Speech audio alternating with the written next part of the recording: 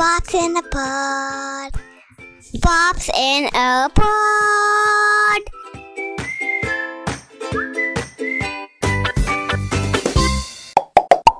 Hey everyone, Peter Pop here. And Nadir Pop here. Nadir, we're back talking about a subject which I think comes a close second favorite of ours on the podcast. Well, the favorite is no doubt finance, but the topic that we're discussing on this episode is actually education. Yeah, I think education is such a ever evolving space, right? For us as well and our kids, we are constantly finding ways to sort of figure out what's really happening in education, especially in India. Yeah, true. And especially considering that, our kids are just kind of tip their toes in the education system in India. I think easily for the next 15 years, we're not going to be stop talking about education. Well, actually, why 15, 20? Hopefully they do university at least, right? Or college. Yeah, and I think by then getting a master's is as good as getting graduation for us. So they'll probably be looking at specialization and super specialization and God knows what else. Yeah, true. But let's just tell you quickly about our guest. We're really glad to have Amrita Patwardhan, who's the head of the education portfolio at Tata Trust.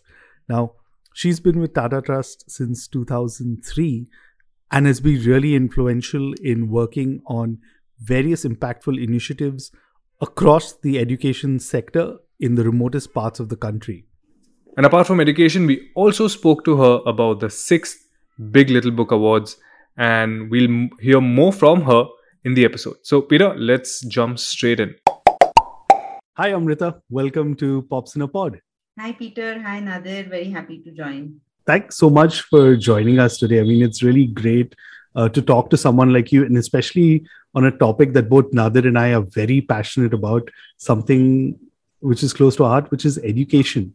Now, before we get into that, because there's so much to talk to you about, especially when it comes to education, I want to talk to you about an initiative that, the Parag initiative, which Tata Trust has recently done, which was the 6th edition of the Big Little Book Awards. Tell us a bit about the awards and its purposes. So Parag initiative of the Tata Trust is really an effort to promote reading for joy, among children. And also in order to get there, you also need to engage with all key other stakeholders like parents and teachers. So in the process where we do a large number of things from setting up libraries to helping curate and create good quality children's literature, etc., we realize that this is a very under-recognized kind of a sector. So if you look at large literature festivals, which happen plenty now in our country as well, we don't really celebrate children's authors in the same way in which we, recognize and celebrate writers for adults. So that's where we felt that there is a gap, and as a part of the initiative, we must do something about it, because it's really the habit of reading in a way gets ignited. If it does get set in childhood, I think we know that what kind of a difference it can make. And in a way, despite relatively limited recognition, relatively limited commercial kind of gains, there are several authors, illustrators who have made very, very significant contribution to children's literature in India, in a way, despite all odds. And hence, we felt that an award that can really celebrate significant contributions in this space would be really welcome. And it will really sort of, and our effort to kind of both celebrate as well as enthuse young writers. So what we basically do through this Big Little Book Award is that there is one author award and there is one language decided for each year, and that changes. And the illustrator award is a pan-India across languages award, because we felt it's equally important, along with writers, also to look at illustrators, because in case of children's literature, especially the picture books, which is the first genre that children are attracted to, illustrations are as, or if not more important than the story sometimes as the initial touch point. So that's really our effort to, in a way, celebrate the amazing work that the author illustrators in the country have done. No, it's amazing what you all are doing, Amrita, because I think from from a sheer India perspective, and I've read a couple of reports also that India as a country has this unique distinction where reading is considered as an important aspect of growing up, irrespective of where you come from. But of course, I mean, with kids, there are struggle. I will though come back to you, but since you brought up the whole language aspect, this year your awards is focused on Malayalam, and there are two aspects. One is this going to be a recurring theme every single year where you choose a specific language for that year? And secondly, what are the unique aspects and unique features that you see that every language has to bring in terms of storytelling, in terms of some USP? So this year, if it's Malayalam, what is it that you have noticed?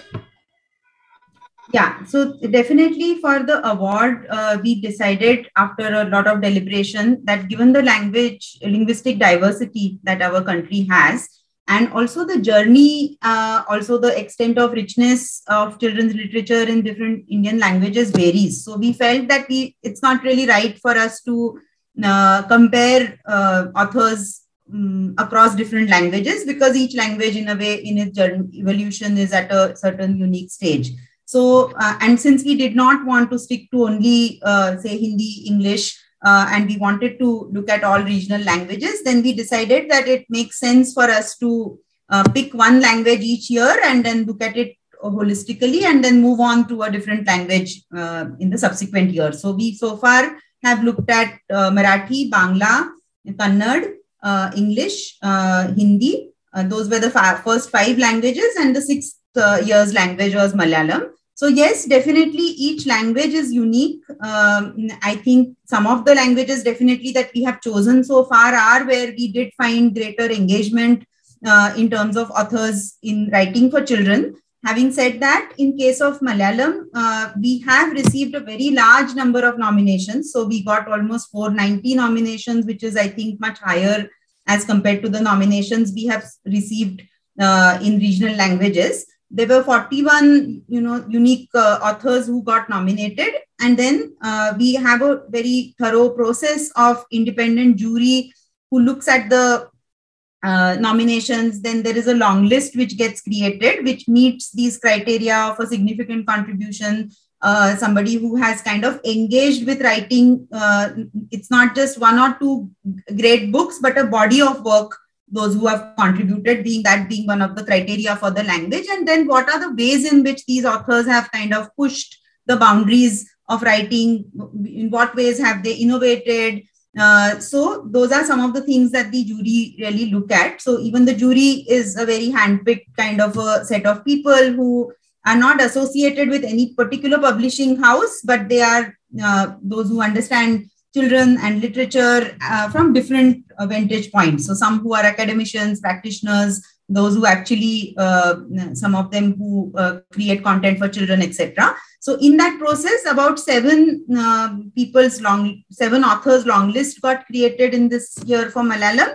And out of that, 4 were shortlisted. So Dr. Sri Kumar, Palyar Sridharan, Professor Shivdas, who finally won the award, and then Sippi Pallipuram. So those were the 4 shortlisted authors, and they between them really do cover a very large body of diverse writing kind of styles for children. Many of them have several, even more than 100 kind of books written for children. So non-fiction, fiction, poetry, those are different genre that these authors have engaged with. So, but certainly, as we do have a certain literate kind of first state with 100% literacy is how we look at Kerala, and we do know that it's one of the few states which has active, Gram Panchayat level libraries. So it being a literate kind of a state where even in their literacy campaign as well as the science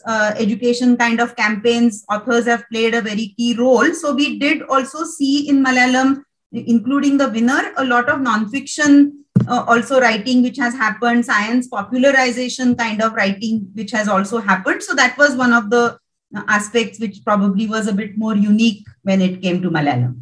Wow, that's actually very fascinating. I never kind of linked the whole thing where, Malayalam being the language from Kerala, and then again looking at the literacy rate, right? Because you Yeah. see a variety in there.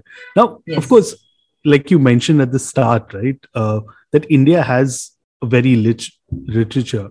And I'm going to put my hand up first. I mean, well, this is an audio podcast, but I am guilty of this. Is when you think about it as parents, right, from that lens, I'm one of those parents who's guilty of reaching out to, your international literature or storytelling. We all know the Grimm brothers and things like that. These are the kind of stories that our children grew up with, or we grew up with, and now we're just passing on blindly to our kids. Whereas in India, you have, whether you take each state, each language, there'll be very different characters, stories that in there. And this is also getting compounded by the fact that now children are using tablets and screens, mobile phone screens, more than books when you compare them to previous generations. Is that something that you've noticed? I mean, you've been a teacher. Is that something also that you've noticed change? And what do you say about parents who want to make their children more aware of Indian characters, right, or Indian stories? Absolutely. So, a couple of points. I think I also have introduced my children to a variety of international literature. So, I think good literature is good literature, and in a way, literature also, I think, plays these two roles in a way of both, windows and mirrors kind of. So, they open up unknown to us, as well as they help us understand ourselves better. So, we need all kinds of books.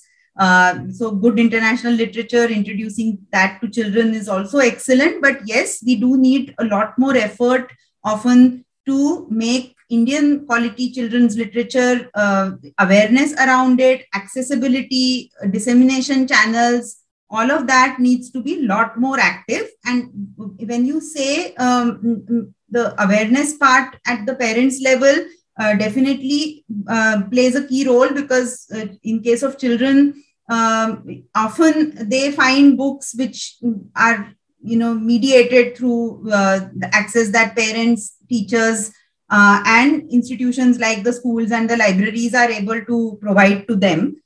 So that's why I think it's equally important for that awareness to be there with these adults who navigate or in a way mediate the access to quality literature for children. So one of the things in that process that we have attempted to do since last 2 years, this is the third year that we will be releasing this Parag Honors List. So we basically do a year-long process where we reach out to publishers. In this case, we are currently able to do it only in 2 languages, English and Hindi, that we invite publishers to submit their books that they consider are good.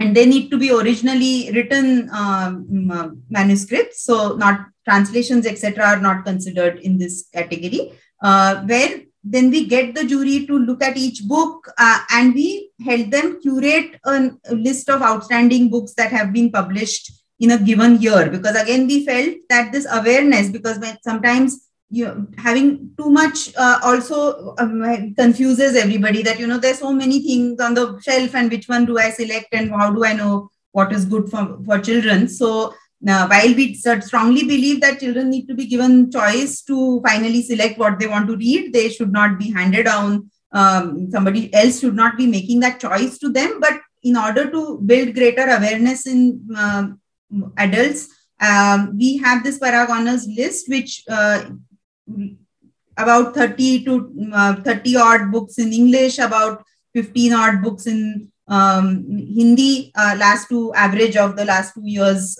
is what has been put out, and that during World Book Fair and other ways in which we put that list out, that can become one of the reckoners. But that, of course, is not the only way.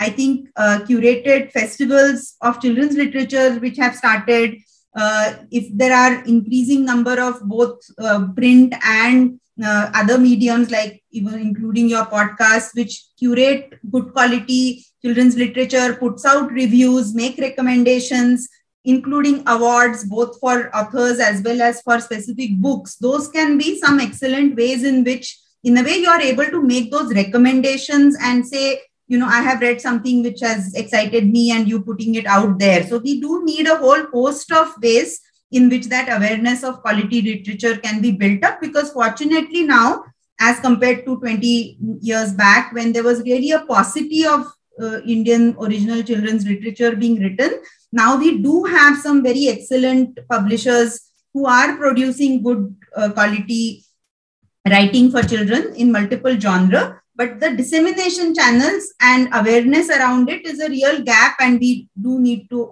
pitch in, I think, in that process. First of all, thank you so much for that idea. Nadir and I did do something around World Book Day last year, but we put out our own personal list, not so much the kids. Also excellent.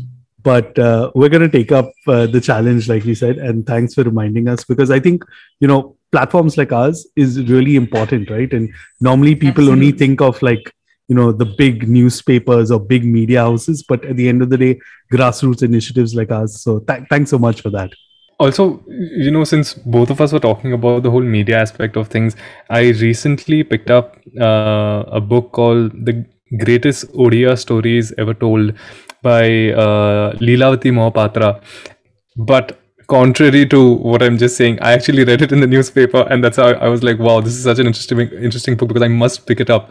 And it's just very fascinating that she did so much research behind that, and she really was so passionate about Odisha and really wanted to bring out that effort, that folklore that could one day just be lost. And we keep hearing this, right, Amrita, that India is a land of 6,000 languages, and every day we are losing so many languages because there are just no people left. And I think that's the effort that is required from a very primary stage in terms of education, which actually brings me to my next question for you. So currently you lead the lead education at Tata Trust, and prior to that you taught at a primary school, college, and even as an educator in general. So we figured that, okay, I think you'd be the best person to help us out in terms of understanding.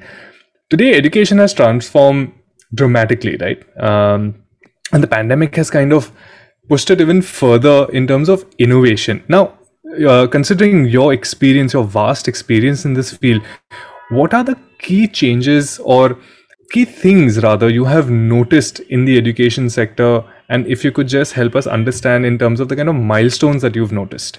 So if we look at especially last 30 odd years, so from 1990s onwards, to the district elementary education DPP program, district primary education program, which was launched, we have seen a lot of impetus in a way to universalization of access to elementary education. So while post-independence, certainly all children were supposed to go to school, we still had a very long journey in a way to get there in terms of school infrastructure, all rural children getting enrolled to school. So I would say that the decade of 90s and in 2000 also, a lot of impetus really was to get children enrolled in schools.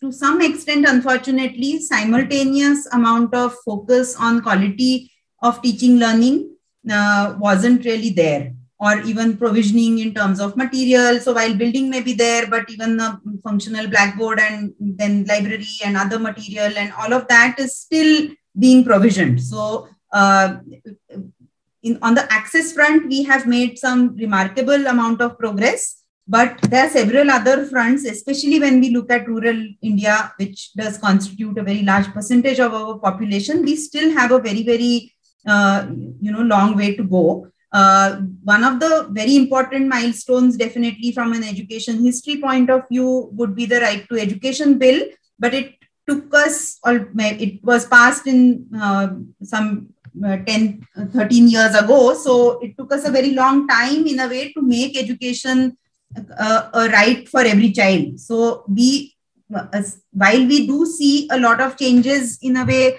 in the classroom processes, or say technology applications in education, or certain number of schools which are emphasizing co-curricular areas alongside academic areas, but we must remember that often gets limited to a very small segment of schools in relatively urban areas. So if you look at the vast majority, I would say that there is predominant kind of way in which education that all of you experienced and I experienced, a lot of it seems to continue, that we have a very exam oriented education system.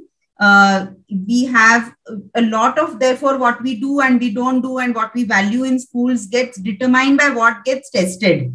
And if in the testing process, a lot of the questions are basically based on, remembering answers, so rote learning, then that's what also the teaching turns into. So in a way, at one level, while we see a lot of changes, we also need to remember that a lot has not changed. So a lot remains the same, and we really need to now prioritize the whole educational experience for each child. So the classroom experience, if it is inviting for the child, if the education and the kind of teaching learning is really building on the innate curiosity that each child, and as a parent we experience, children have so many questions, but often the education system doesn't really give space for child to sort of ask questions, explore at his or her own pace, differing interests that children have, to be able to offer them different pathways,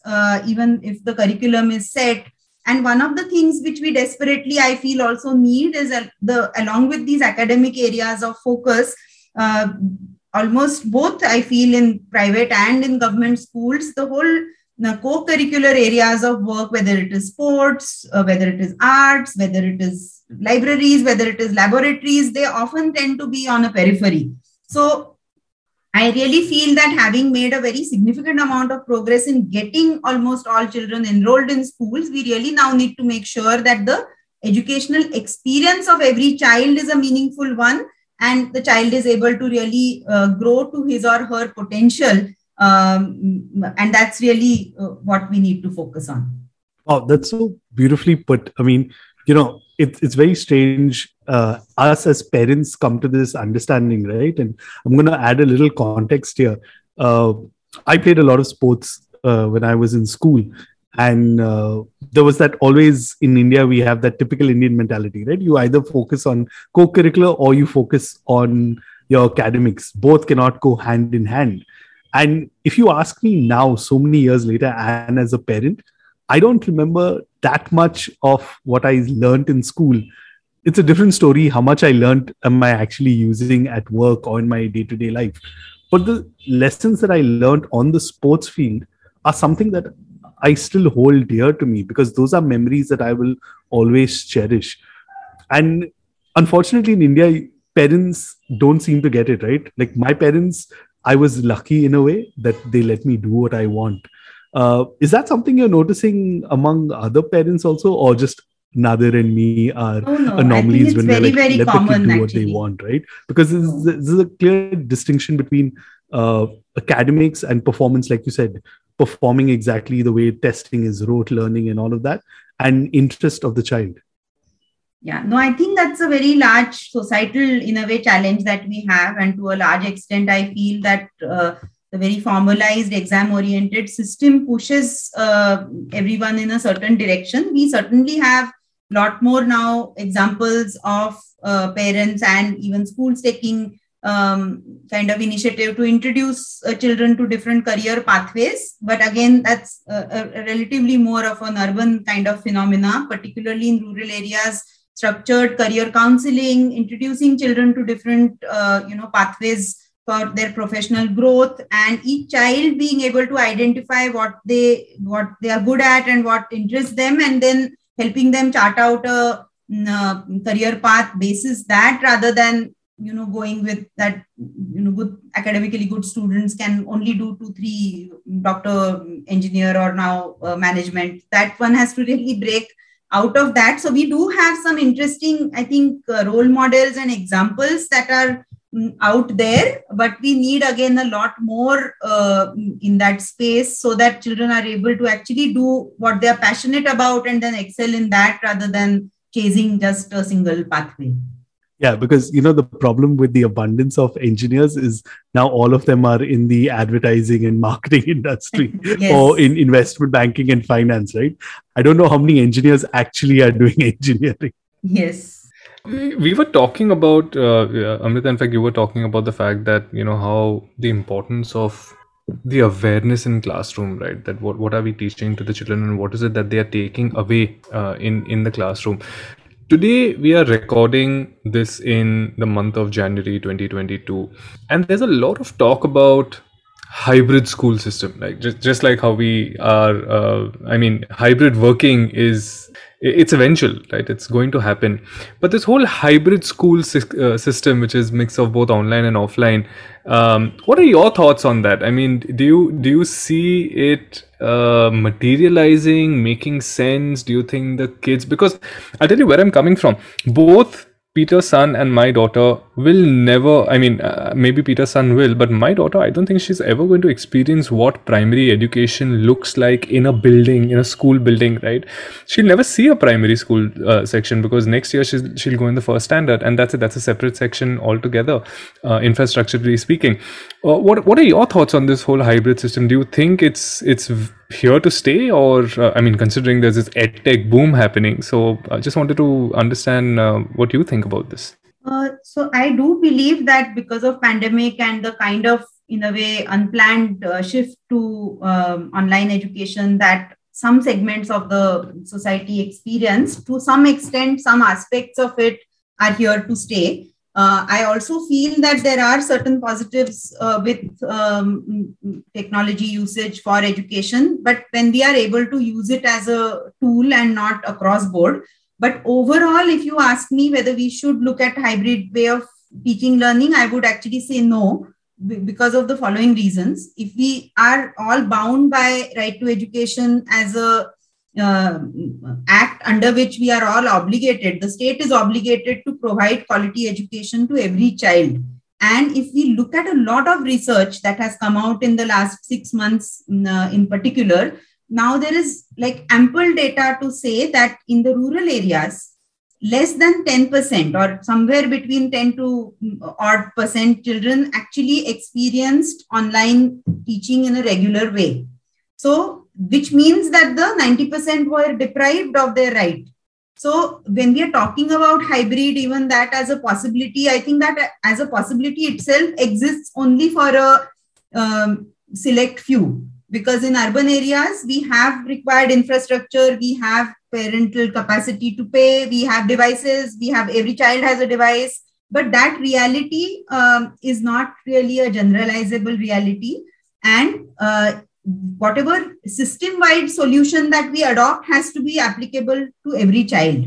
So if some of the schools, teachers do choose to engage hybrid education and all their children are able to access it, certainly there are some positives that we can also take with it. But as a system level solution, I think we have to make sure that physical schools can be made functional as soon as possible. We reduce the disruption as much as possible, because that's really the only way to reach out to all children. So I do believe there are several ways in which meaningfully technology can be augmented, both for teachers and their professional development, as well as for students. But we have many steps to cross before that becomes possible for all children. Right now, there are way too many kind of hindrances, and while often we know that mobile phone penetration is so high, often we need to remember that mobile is with the earning male member of the family, and that mobile is not with the child to study. And there are multiple children at home, and that those kinds of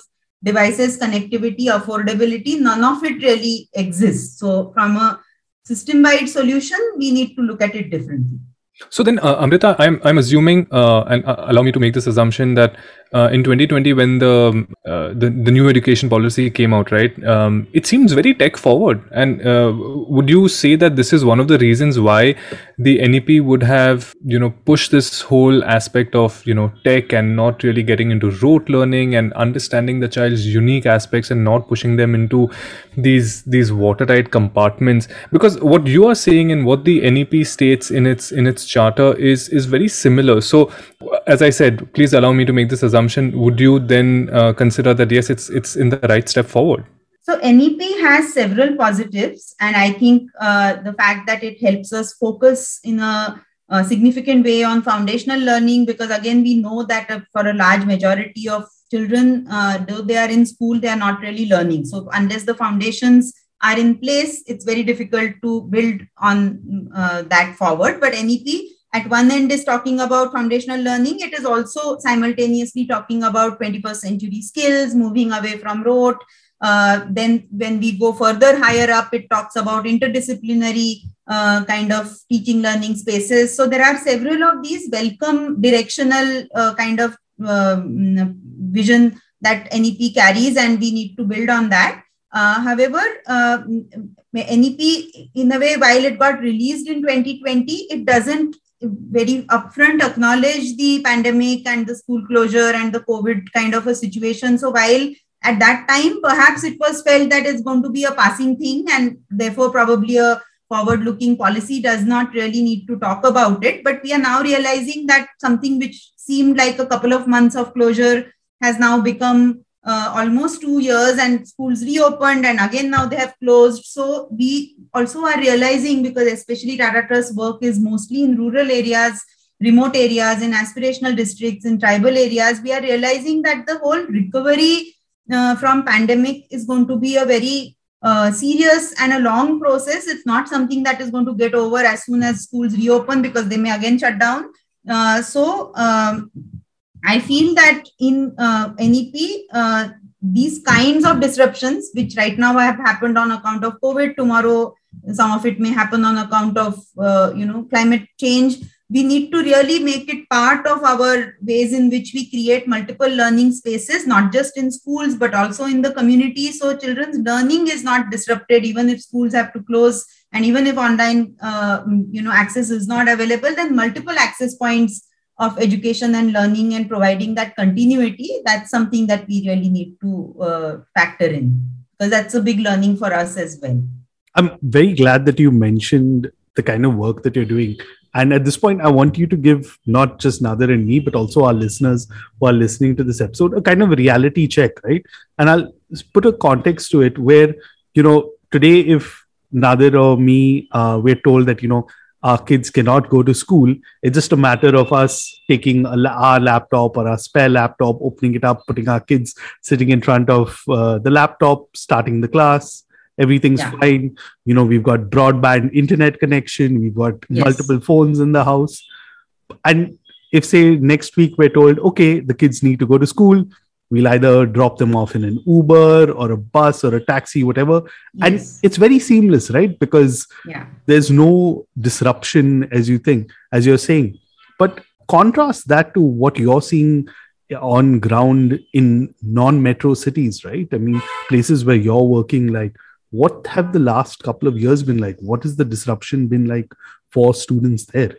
Yeah, so I think disruption is very, very severe, and often because that's not the context that often more urban audiences look at, we often tend to underestimate that, because like you very rightly said, our children very seamlessly transition to online learning, and we therefore felt that, all right, that's probably what is happening to majority of the children. But even if we look at the first report which came out was ASAR 2020 report, which came in 2020 itself, and it highlighted some of these realities that, majority of the children online learning as the way we see in urban areas is really very, very marginally available in rural areas. What is primarily available in rural areas is certain percentage, maybe about 1/3 of the children are getting some resources on WhatsApp. So it could be a recorded video, it could be a worksheet, it could be something else, But especially as parents, we know that just provisioning of material doesn't result into learning. You need engagement,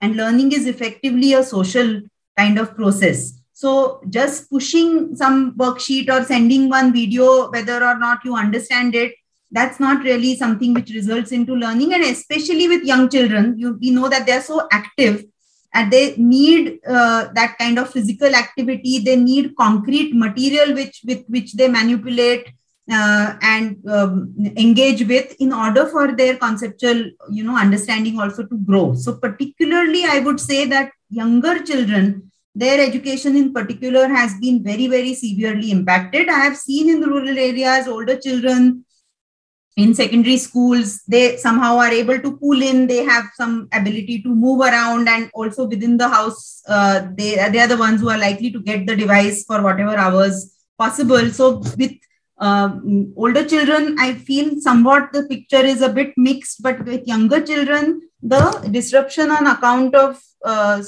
school closure has been very, very severe. And apart from the academic part that children have missed out, it is also midday meal and other provisions which are very critical. We know that given the nutritional status and the very sort of alarming levels of malnutrition that we have, the midday meal itself plays a very, very important role. So while dry rations were given to families, and I'm sure that did help, but the one cooked meal that the child was getting, that also being disrupted. So all these aspects, I think, have had a very, very serious impact, and particularly girls, children coming from vulnerable, disadvantaged communities. It is being feared that a percentage of children out of school, which currently in NEP itself is estimated to be about 3 crore out of 25 crore, children who are enrolled in schools, about 3 crores are out of school.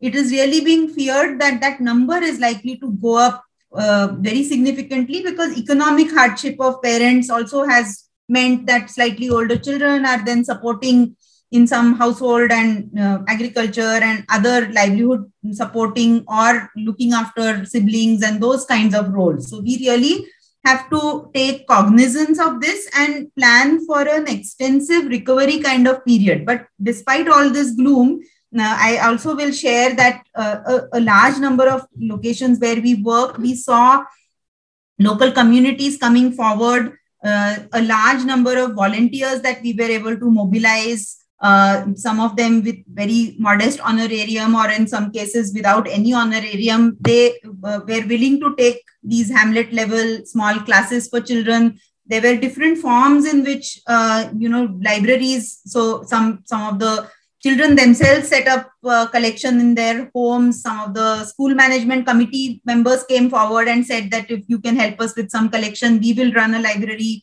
out of our home for our community. We also tried in some locations, there were Jhola libraries. So volunteers going with a bag full of books every day to a particular point, and children used to really look forward, and they still do, because in many places schools have still not reopened, or they reopened and then have shut down. So that continuity with learning, I think we have also seen a lot of kind of community support and community coming forward to say that let us do everything that is possible in order to ensure that the continuity with learning, becomes possible.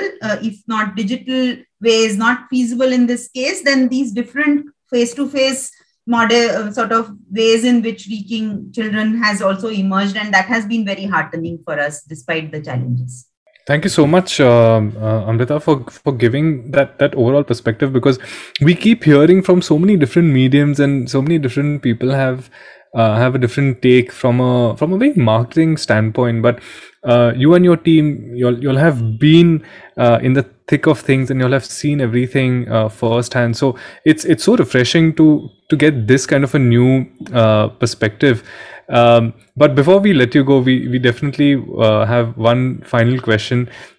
We spoke about the Big Little Book Awards in the beginning. We just wanted to understand, what are the other initiatives in the field of education at Tata Trust that you could tell us about? Anything that we can keep an eye out for this year, and maybe educate our listeners a little more about these initiatives.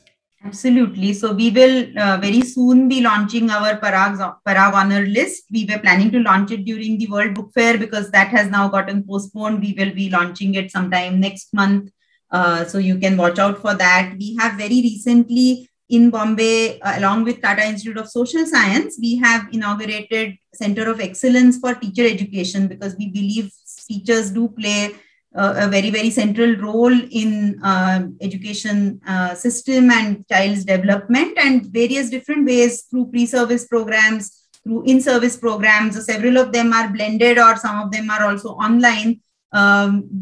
These professional development opportunities for teachers are being created. So the CET, as we call it, Center of Excellence of Teacher Education, keeps also conducting research and releasing it, offering different courses for teachers. Some of them are open for all the other interested people also to take. So that is something that you can watch out for. We also recently entered into a partnership with Ministry of Tribal Affairs and CBSE, and we have designed a course on experiential learning, because that's another concept that National Education Policy talks about, that, you know, we need experiential learning. But what exactly is experiential learning? How do we unpack the concept? How do we get the teachers to design their curriculum in an experiential way? So this is an initiative where the pilot batch with 300 odd teachers from the Ministry of Tribal Affairs has already started, and we will continue to offer that course on different platforms in days to go. And we have also just commenced a study to further understand in a nuanced way impact of COVID and school closures on rural education. So that's a study that we will be also, findings of that we will release sometime middle of the year. So yeah, lots of things for interested people to watch out for. Wow, that's like a plateful is putting it mildly also.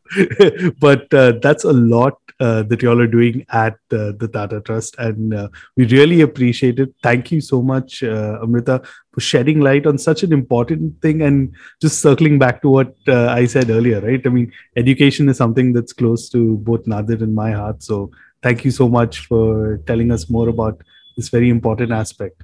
Thank you so much, and look forward to staying connected. Wow, Nadir, that was a really insightful discussion that we had with Amrita. And, we keep saying that, we're really privileged living in the metros. We've really got an insight into how education is in the other parts of India, right? Yeah, absolutely. As I said right in the beginning of the episode, that education is ever evolving and it's so organic, and there's so many things that are happening. And Amrita really put a lot of those things in perspective, right? From a technical standpoint, from a language standpoint, and India being as diverse as it is, there's so much focus and there's so much more that we can explore in the education aspect of things. And like we mentioned in the episode, the Parag initiative of the Tata Trust recently held the 6th edition of the Big Little Book Awards. So in our next episode, we're actually going to speak to one of the winners of the award. Absolutely. I'm really looking forward to that. As always, if you guys have any great story for us, if you know somebody who would love to talk to us on Pops in a Pod, then write to us at popsinapod@gmail.com, or you can also search us on Instagram and Facebook, leave a comment, share, like, or just introduce us to some interesting people on social media. And who knows, we'll just get in touch with them and invite them over on Pops in a Pod. All right, that's all from us. Stay tuned next week for more. See you guys. See ya.